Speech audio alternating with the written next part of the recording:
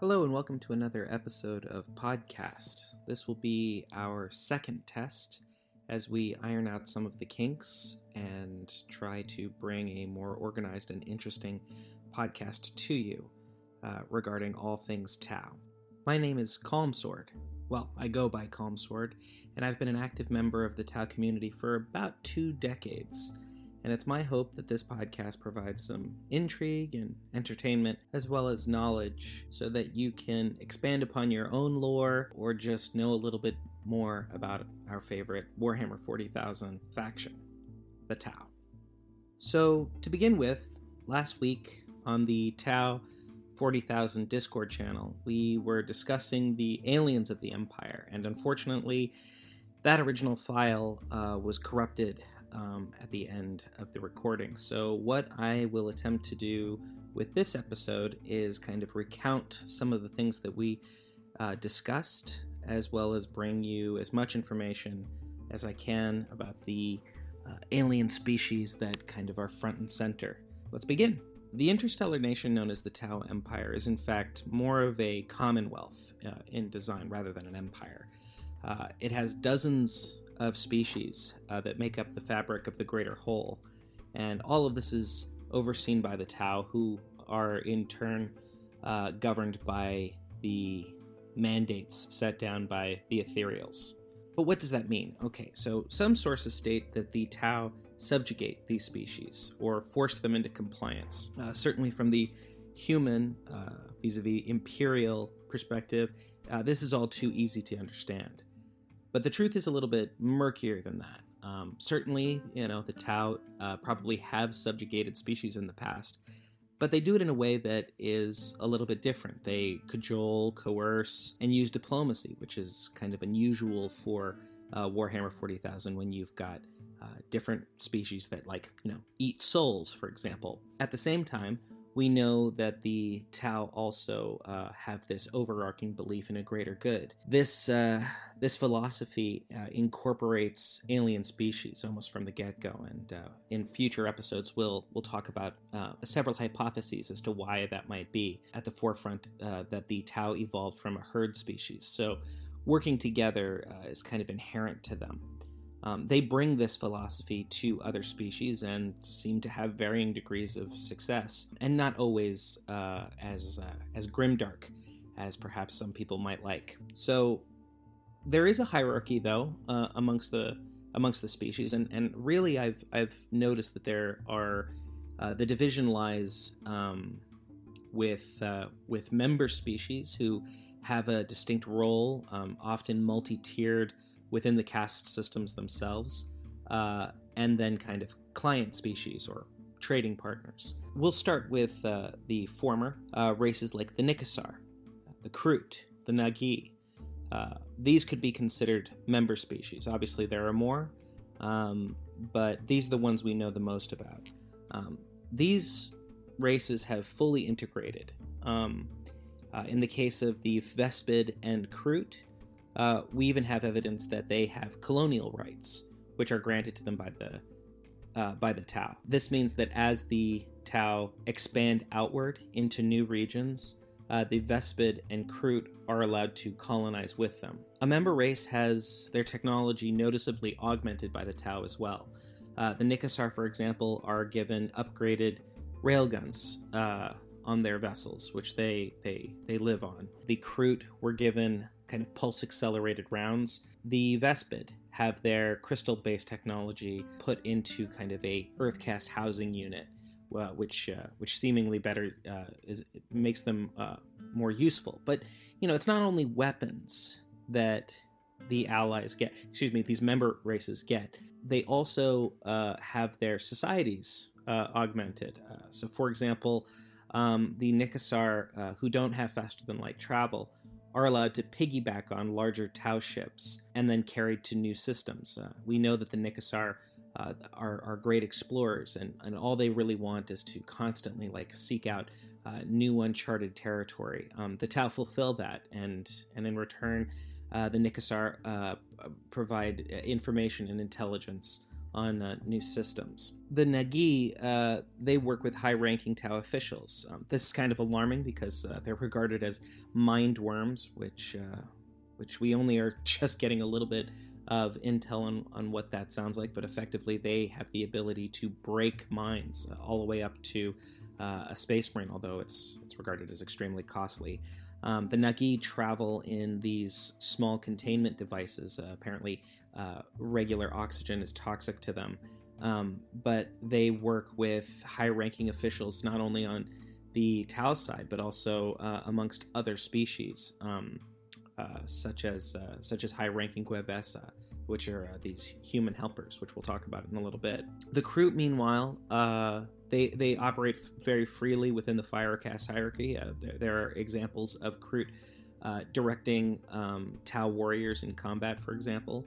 They're one of the oldest allies of the Tau, along with the Nikasar, and perhaps the longevity of service and membership has elevated them somewhat. So that they gain more and more respect and perhaps more advantages amongst the Tau society. We know so little about Tau economy. Who knows what that could mean? But we do know that the Tau trade heavily in tech. So perhaps a member species would enjoy other things such as Tau power sources and factories and food generation, things like that. We also know that there is an exchange of culture. We witness this in several Black Library stories in which Fire Warriors call out the high esteem that they hold the Vespid and the Kroot, with warriors of all these species incorporating unit markings, clan markings, as well as trinkets between one another. It's very interesting. It's a level of communality that is unique to the Tau. Much rarer, if non-existent, amongst the other species. So we also know that the member races also have fact-finding missions that get set up by the Watercast, who send envoys amongst these communities, such as the Kroot homeworlds. While integration within the operation of the Commonwealth is made stronger, specifically Farsight, who incorporated the Vespid as part of his battle tactics with his crisis suit teams during the initial colonization of Cronus, before his disappearance to the far side of the Damocles Gulf. Now, of course, we've seen some conspiracy theories regarding all of this, and we will get into it, specifically with the Galg, who there is some evidence that they might have been forced into the Commonwealth. However, per the new book Xenologist, which is going to inform a lot of this talk, it seems like that these smaller races, be they interstellar, interplanetary, or bound to their own world, there seems to be a level of pragmatism that they approach negotiations with the Tau. Now, the interesting thing about this is that, most of Warhammer 40,000 is told from a human perspective, and humanity in Warhammer 40k is extremely xenophobic, with almost a shoot-on-sight kind of policy, with the exception of the Inquisition, which bends the rules, as well as rogue traders who openly have alien entourages. But we don't really know what it's like for alien races in the 40k universe to operate with one another. It seems like if you look at the Cabal from the 30k books, or proto-human societies that are uncovered by the Emperor and his crusade. There seems to be, not proto-human, proto-imperial civilizations. We do see that there is a tendency to work together. The Eldar have worked with several human civilizations, the Kinnebrak, for example, as well, who were integral in creating the Interrex, which had a large human population there. Aliens working together, if they're not the big seven, they seem to lean toward at least being mercenaries, or just being a little bit less heavy-handed. So I like to use the Tau as an example of kind of what the 40k universe would be like if you didn't have humans in it. There'd be a lot more working together. There'd be a lot more leaning on one another, or simply just having more interaction. I guess it's better if you are a small fish to swim in a school, right? Maybe a little bit more like a darker version of Star Trek or Star Wars. Obviously, without the Emperor, Primarch, Space Marines, etc., you wouldn't have everything that makes the 40k universe so awesome. So good that humans are there, but nice to see. It's nice to see just a window into what it could be like, if humanity wasn't such a big player. So then we have these client races. And this is the biggest argument I have toward people who make the argument that the Tau are just secretly they're just as bad as the Imperium or any of the other factions, because the Tau actively have a host of species which they don't impress upon incorporation or annexation, and for me that shows that there is a degree of willingness by a lot of the member species. Remember, there's a difference between client races and member species, and these client races include races that have trade agreements, such as the Ulamathaic League that existed before their near destruction by Hive Fleet Gorgon. They were regarded as a trading species with the Tau. Perhaps there was there's a mention that there was some listing posts amongst their worlds, but it's good to have that gray area where how much of the Tau are your friends versus they're getting ready to make a move on you. Always good to have gray morality rather than anything definitive. But after the Ulamathaic League, there is also the Turellians. The Turellians are kind of a fan favorite. They're a Saurian race. There's a lot of mention of cybernetics, for example. They hate humanity because humanity committed exterminatus on their homeworlds during the Great Crusade. So it's about 10,000 years ago. There's also mention of several worlds. Every now and again, they'll pop their heads up, but they operate within the Commonwealth as mercenaries. Probably really good mercenaries if you're going up against the Imperium. And then, of course, most notably, you have the Demiurge, also called the Bentusan, which is in Tausia. I'll use a couple Tausian words over the course of this podcast. But the Demiurge are really interesting. First and foremost, they are everywhere. Very much like a lot of these races. The Kroot are pretty widespread throughout the galaxy, despite their...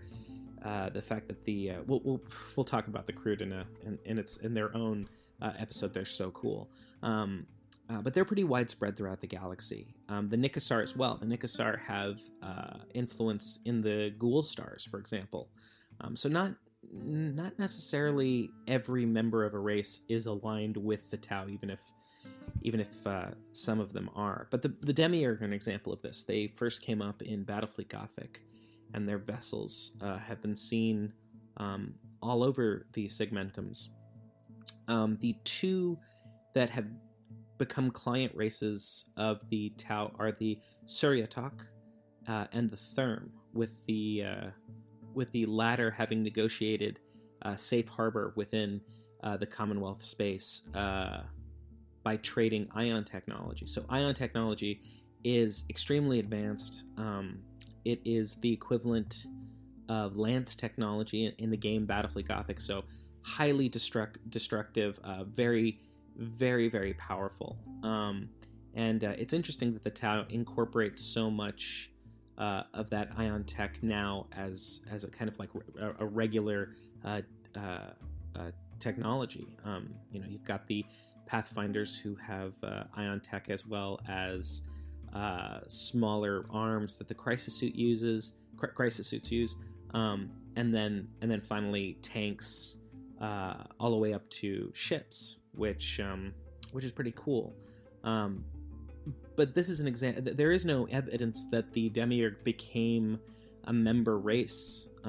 They seem to have several trade agreements there with mining rights within the stellar cluster. Keep in mind that the Tau nation exists predominantly across 100 light year stellar cluster, which has natural borders between the Damocles Gulf, which separates it from the greater imperial regions, and is part of the Timbra subsector, as well as the Lethesh sector. That's kind of to the west, or coreward. Rimward, you have the Purtis Rift, which is kind of like a dangerous area. It's rift space. I would assume that there are warp storms, or at least that's where reality is kind of thin.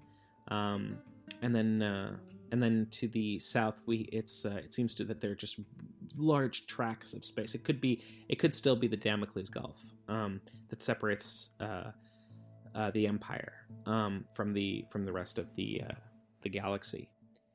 And so a lot of these client races, the Demiurge being the best example of them, have a need for safe harbor, for a place that they can set up shop away from the xenophobic Imperium, which is probably has the largest footprint in the galaxy. I mean, I know obviously the Tyranids are incoming, but the Imperium is everywhere. They own the galaxy, so having a place to hide is a necessity for a lot of these alien races. Additionally, the Demiurge have a deep and abiding animosity against orcs. Now, orcs have been used by the Tau in smaller engagements as mercenaries, but the orcs really, up until the third sphere, the orcs were the main opponent of Tau expansion.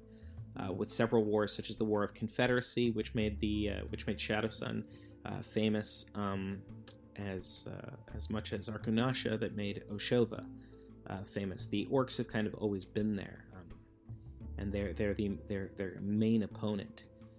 So to have the Demiurge, who have animosity toward the orcs, it makes them probably an invaluable ally. But again, no evidence of them being a member race. So these races seem to govern themselves. They don't really have direct influence from the ethereals. It seems like their touch base is closer to perhaps the Watercast, and they operate independently. Now, keep in mind, both examples of these types of races, members and client races, neither of them are forced to adopt the greater good as a kind of like a state religion or something like that. Because the greater good is a philosophy, I would imagine that races have to at least recognize that there is a greater good, and that the greater good it leans heavily on a beneficial peace. Very much, if there are any history majors out there, like the co-prosperity sphere that the Japanese kind of proposed during World War II. Obviously, that was a sham. It seems like the Tau, it is not a sham. They actually do practice what they preach. The greater good likely incorporates notions of non-aggression. If there are two races that are part of the Commonwealth, they're likely not allowed to fight each other or murder one another, because that would rock the boat. So again, kind of an interesting relationship that the Tau have amongst their member and client races. Now, I've purposely left out humanity because humanity is an interesting situation, right? Like we in Warhammer 40,000. Humanity is kind of the top dog in the galaxy, but on the eastern fringe, they're pretty sparse. You do have the realm of Ultramar, where the Ultramarines have their 500 worlds. The Tau Empire, much smaller, anywhere between 200 and 300 worlds colonized. That is, there are still pockets of human outposts, entire human civilizations existing on these planets that are kind of very far flung across the eastern fringe. So when humanity and the Tau encounter one another, and nobody knows when the first contact happened officially, it was sometime during the Tau's second sphere. Keep in mind, the second sphere lasts for about 2,000 years and ended decisively with the Damocles Gulf Crusade, and that is when the Imperium engaged in war against the Tau. So I'll say what we basically know, and that is that several hundred years ago, when the Tau first crossed the Damocles Gulf, they encountered two worlds, two major civilized planets called Kleist and Geras. The Tau also colonized several worlds, possibly the same systems, and we don't know how long this could have happened for. For example, we know that Cronus was colonized at around this time, and there is a lot of evidence. Cronus being the prime example, where Tau colonists and human, let's call them human natives, worked alongside each other, had trade agreements, didn't seem to have any conflict, and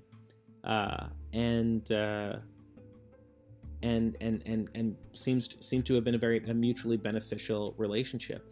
I think that the Tau believed that humanity was a civilization in decline, and that they were starting to kind of encounter the outskirts, the remnants of this once great empire. So we have examples of generations of humans being kind of a client species, where trade is fairly open and back and forth. There's even rumors that on Necromunda that Tau technology managed to get in the hands of individuals there. So for a very long time, the Tau were trading with humanity, probably gaining more information slowly but surely. Of course, this all comes to an end when the Damocles Gulf Crusade is launched, and this massive, very stereotypical imperial response to aliens takes place. Evidence suggests that Kleist and Geras are both purged of Tau, as well as most likely executions of the ruling houses.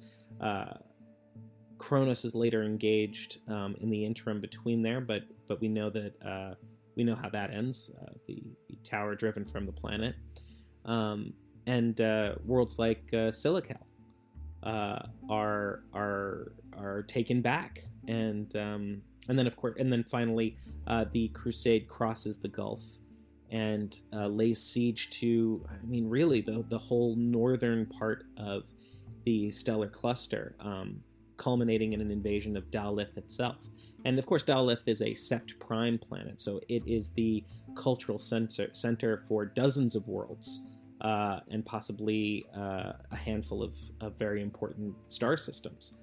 But we know that the Damocles Crusade, also called the Lithesh War, by the way, ends with the signing of the Dalith ceasefire.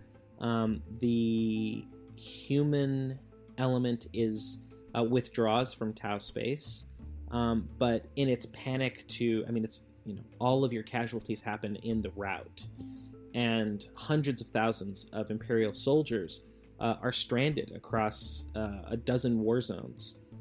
These are not only just like regular guardsmen, because you also have evidence of high-ranking individuals such as Lucien Van Diem, who becomes a Gwebvesa O in the preceding centuries. He was actually an inquisitor, and we don't know very much about him. He appears in two stories, I believe.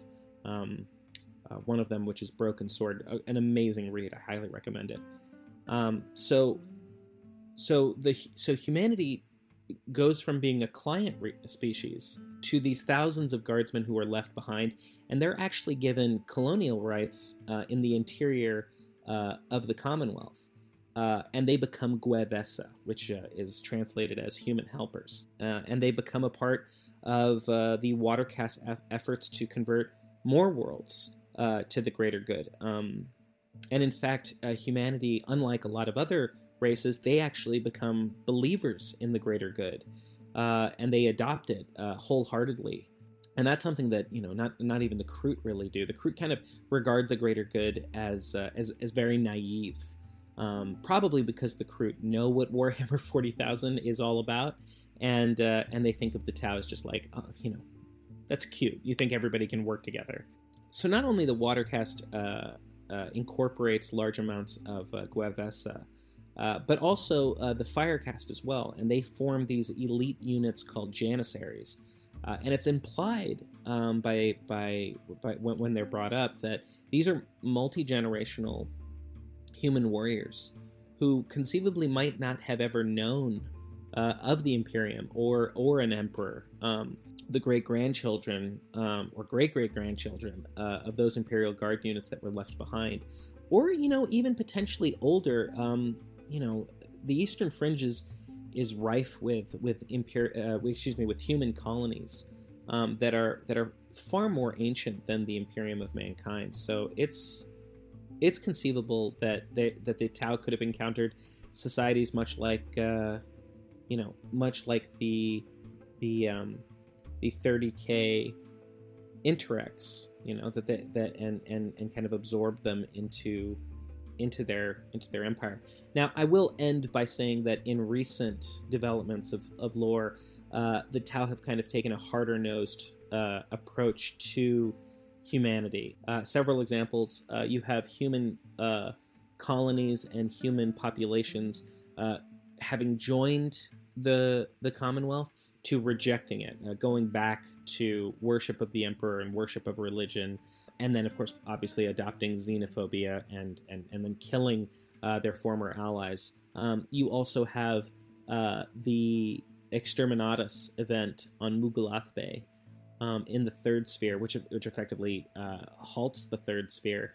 And these are important to note because it seems as though, and of course, and everybody wants to talk about the Fourth Sphere. We're gonna dedicate an episode to that.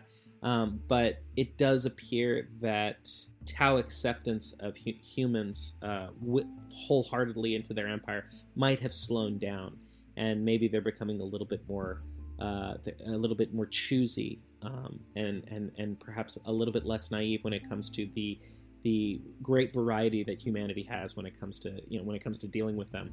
The Kroot, for example, the Kroot will not eat Tau flesh.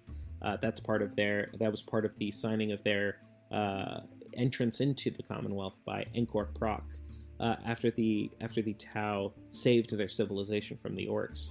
And those Kroot that don't want to serve directly with the Commonwealth, they actually steer clear of Tau space. So I think that's pretty interesting, right? The Tau probably, and the Tau know that there are Kroot operating beyond that agreement, but it seems like they understand that that's part of the way that the Kroot society works, and if they poke too much at that might hurt the overall relationship. With humanity, it seems like you can be friends with them for generations, for hundreds of years, and then all of a sudden, a Space Marine shows up and everybody remembers that they are loyal citizens of the throne, and they'll purge you. So humanity is an interesting bucket to kind of think about when it comes to from the Tau perspective. But let's move on. Let's move on to the Nikasar. So the Nikasar are a really fascinating race. They are both described as having avian or bird-like skulls in a Deathwatch short story, which talks a little bit about them, and yet they are also described as being ursine or bear-like.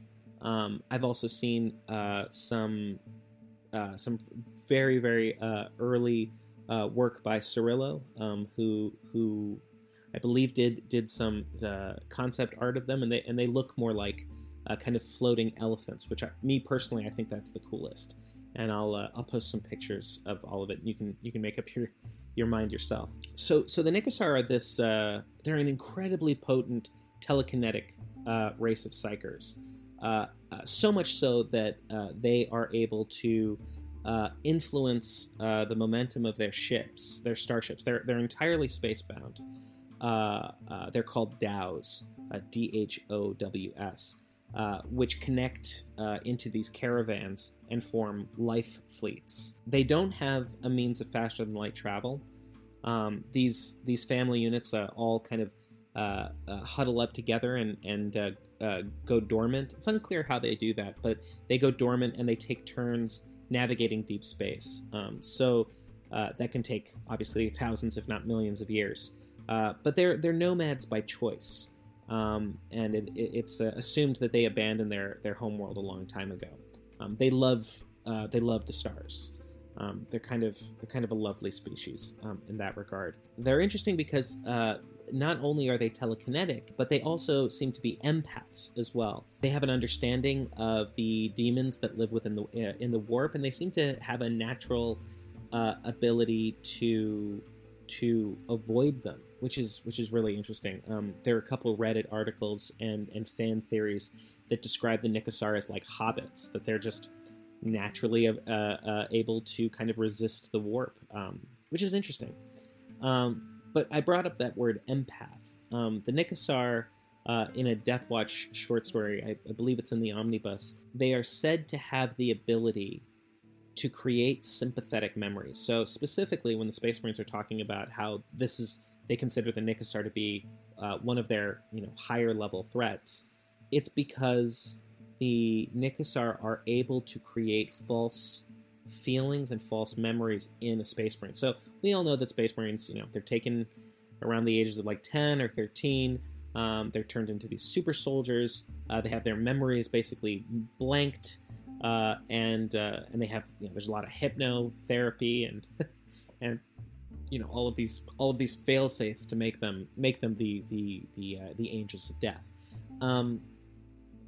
And that's all well and good, but they lose who they were. I believe Dante, the chapter master of the Blood Angels, is one of the few Space Marines that kind of can remember his life before.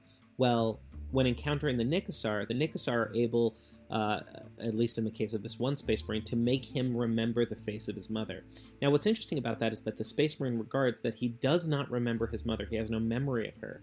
However, the Nikasar is able to basically create a false memory of what his mother could be. And I can imagine that racks a Space Marine with all kinds of strange emotions that they're not used to feeling. It's probably completely demoralizing, and that's really interesting when thinking about super soldiers that say that they do not fear fear, or that they have no fear. To have them remember the face of a mother that they don't remember has got to be terrifying. So I think the Nikasar are super cool. There was a minor retcon that happened with them. So in the Battlefleet Gothic books, they are said to be the first contact race of the Tau, who encountered them on the edges of the Tau system, just as they're starting to explore the nearby stars with their skip drives. Now, I will say to the listener, I ascribe to the fact that up until very recently, the Tau had warp travel. Or something like warp travel, where they skip across the face of the warp. Being that they don't have navigators, they can't truly enter the warp. Everybody's got a preference. I'm just letting you know mine. If you have an interstellar empire, you kind of have to have faster than light travel. Especially if you're fighting against races that do have faster than light travel. I mean, that would be like knights in shining armor trying to fight a guy in an Apache. It just doesn't matter how big your army is. The guy with a helicopter is going to win. So okay. So the Nikasar are encountered while the Tau are setting up a orbital outpost. And although they don't ever expand on what this means, I do, again, find it very interesting. But there is some kind of, quote, misunderstanding during the first contact event and it kind of flares up into conflict.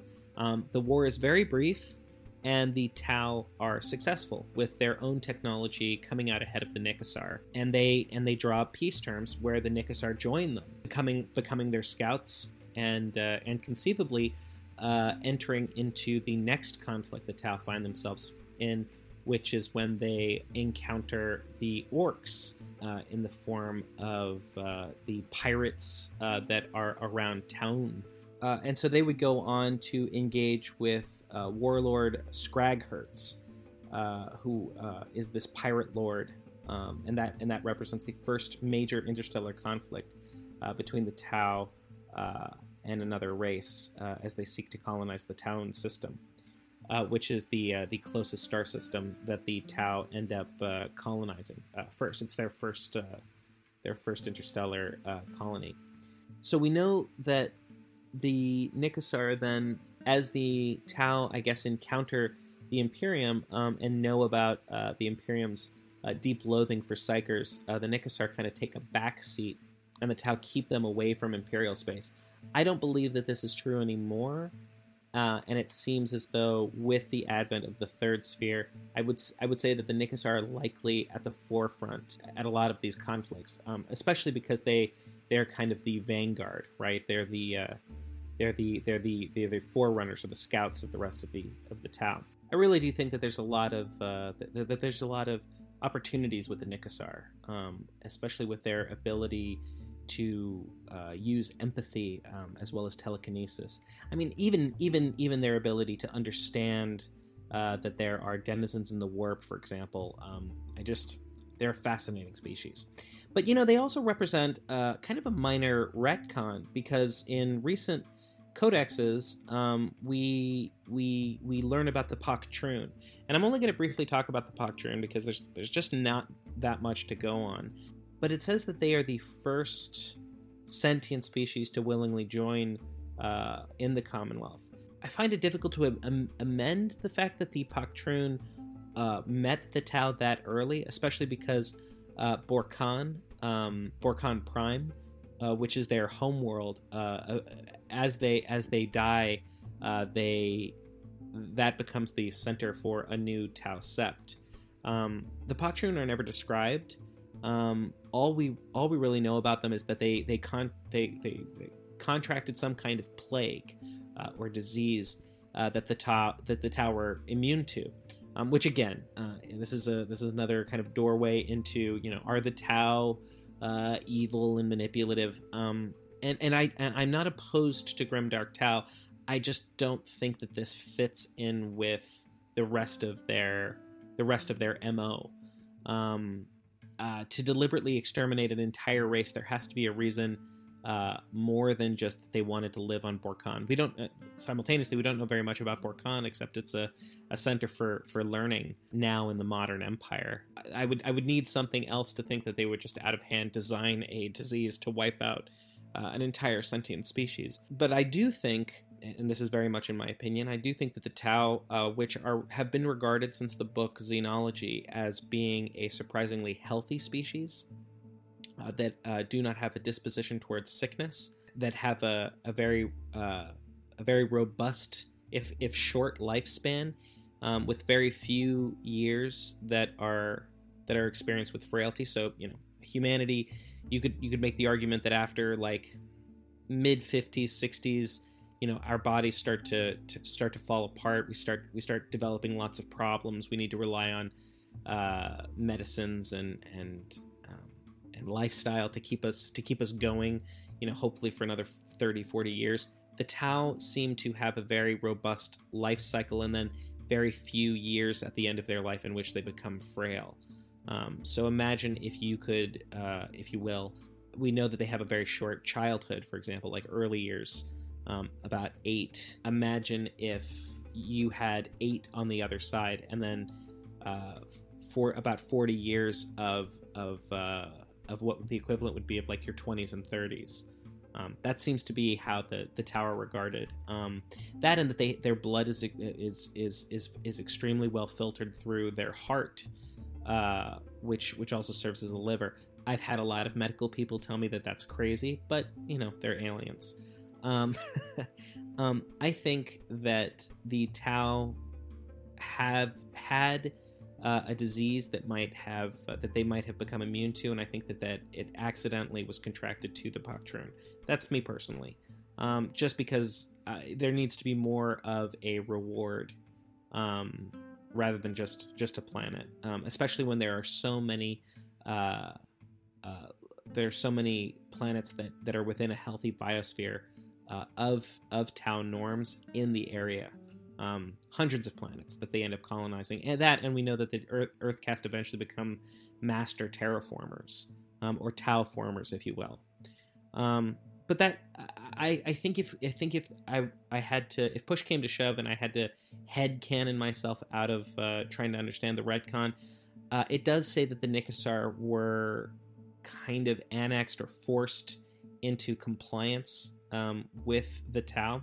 So it's still possible that they were the first contact species, and that the Paktrun were the first species to just willingly join, much like the Vespid, for example, or the Galg, or or the Kroot for that matter. But we'll get to those in a little bit. So recently, and I guess I just brought up the Vespid, so why don't we talk about them? In the Xenologist book that just came out, the Vespid got a bunch of really juicy lore. I highly recommend the book. It's fantastic. It's written by Darius Hinks, who wrote, or I guess is continuing to write, the Blackstone series. Really, he's got a very soft approach to Warhammer 40k. But I think he understands how you have to have more doors to knock on, not a lot of certainty, a lot more questions to ask rather than answer. Really good stuff. So let's talk about the Vespid. First and foremost, the Vespid, or Malkor, as they're known in Tausea, originate from a gas giant that is in the Dayanois Sept. Please remember that a sept is not a single planet. It's not a single star system. It can be many star systems. It is a neighborhood of colonies that then turn to a central colony that informs them, kind of their culture, their trajectory, their leadership. So before the Tau discovered the Vespid had already achieved world peace in a pre-spaceflight civilization. The gas giant has floating islands that the Vespid would live on. They have wings. They fly. They're expert flyers.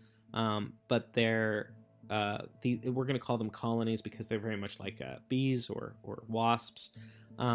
They were centered around individual floating islands, implying that there was conflict between them. But again, before the Tau reached them, they had achieved a level of peace via the notion of mutually assured destruction. Their weapons, these crystals, the highly radioactive crystals, were so powerful that they knew that if they turned them on one another, they would effectively destroy their civilization, probably kill their whole species. So kind of already interesting right off the bat. The race is divided very much, like I said, like bees or wasps. They have strains of smaller beings. These make up, these could be called stingwings. Not sure if this is just their warrior class, or warrior caste, excuse me. But then they have alphas, or leadership strains, which end up leading these smaller Vespid. We know that there's another type of Vespid called princes that have appeared in White Dwarf. Not sure what these guys do, but they're somehow involved in the successful colonization of a world. We do know that the Vespid colonize hand in hand with the Tau. And then last we have the queens. And what's so interesting about the queens is that they are actually the heavy lifters of this society. They we know that they're larger, and that they alone can survive going down into the depths of these floating islands to harvest the largest and most potent of these crystals. which seems to be somehow important to this race. Which it's mentioned in Xenologist that they accumulate these crystals, which are highly regarded by the society, but we don't know very much more than that.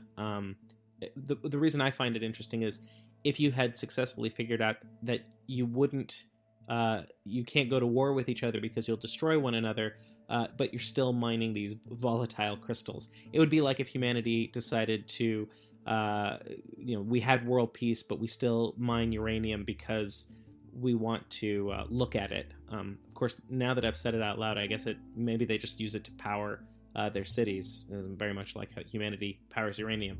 Anyway, not to get sidetracked. So I find it really interesting that the queens of this society, they are the major laborers, and usually that's not the case, right? Normally the leadership of any race kind of sits back and everybody else does the work. So in Xenologist, we know it's told, by the way, from the perspective of a rogue trader, and he in turn is interpreting stories that he hears from Grek, his Kroot mercenary ally. And Grek has served alongside the Vespid before. And actually, it's a very emotional part of the book where he regards the Vespid as a noble and valiant race, and that even though they couldn't understand one another, the Vespid picked him up and flew him out of danger, even though he's wounded along the way.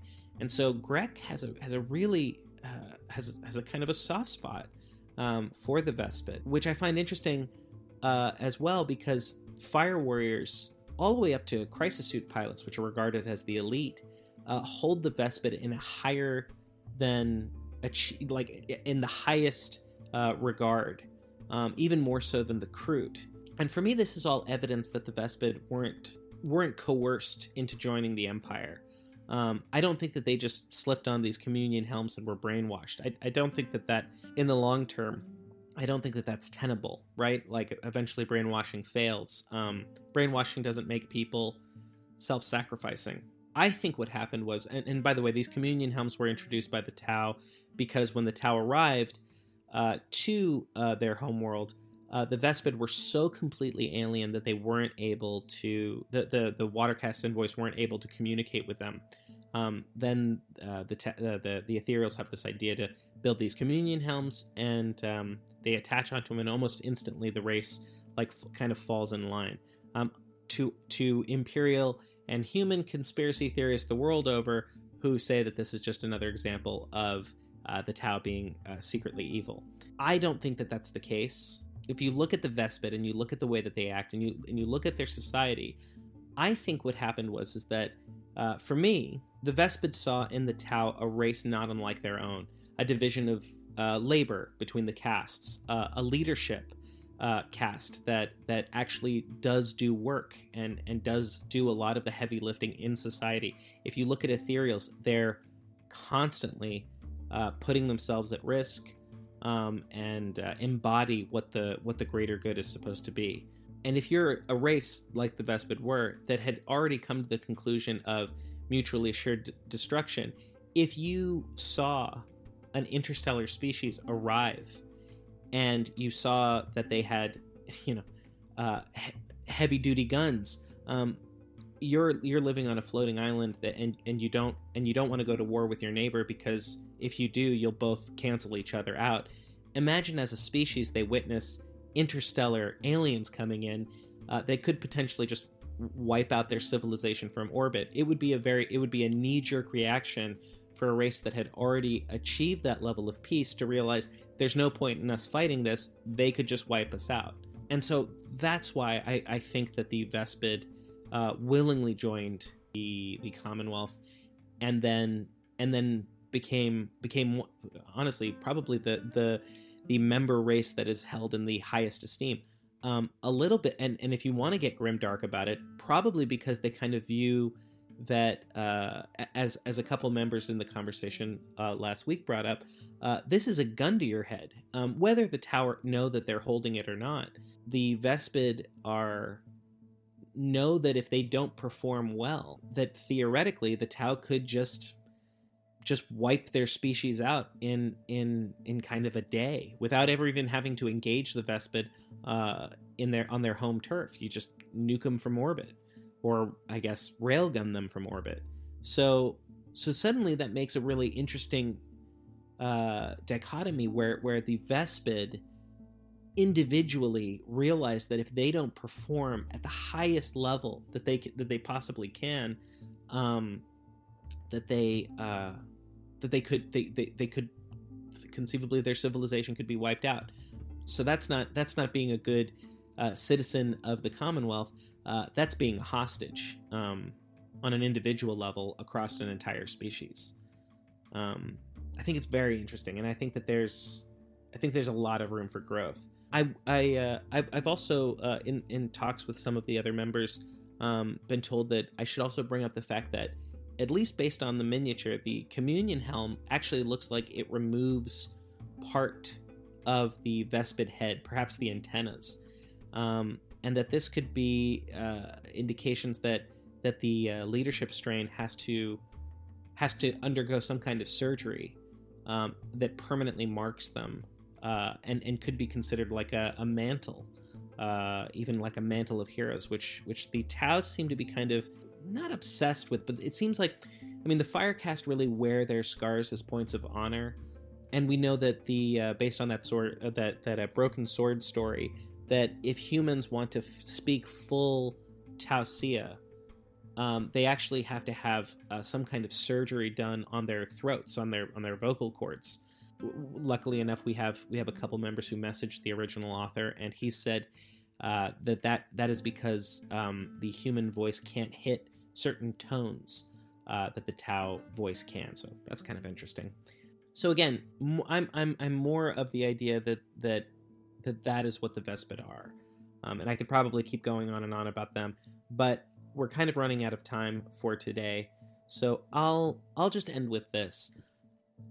Not all of these ideas are mine. In fact, a lot of the best ones are members from the community that is growing on Tau.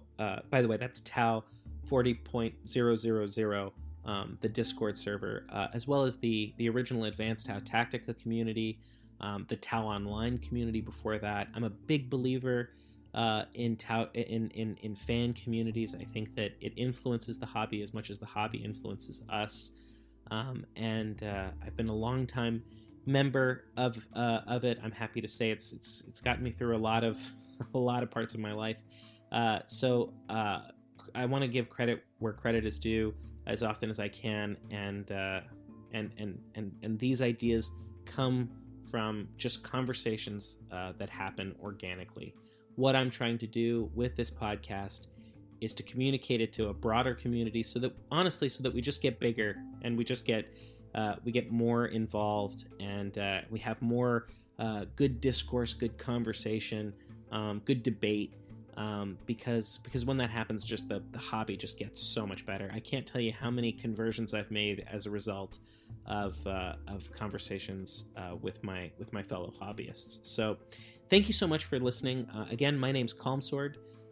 If you would like to send me any comments or requests, I will be doing one of these every couple of weeks, centered on another topic. I know that we only got to the Vespid, so next week's topic will cover some of the lesser known races of the Tau, and then we'll kind of start at the beginning with a primer on what the Tau are, from at least one community's perspective on what they are. Thank you so much, and I hope you have a wonderful day. If you were painting, hope you got it done. If you were converting, hopefully you didn't nick yourself too badly. It's been my pleasure, and I look forward to engaging with you in the future.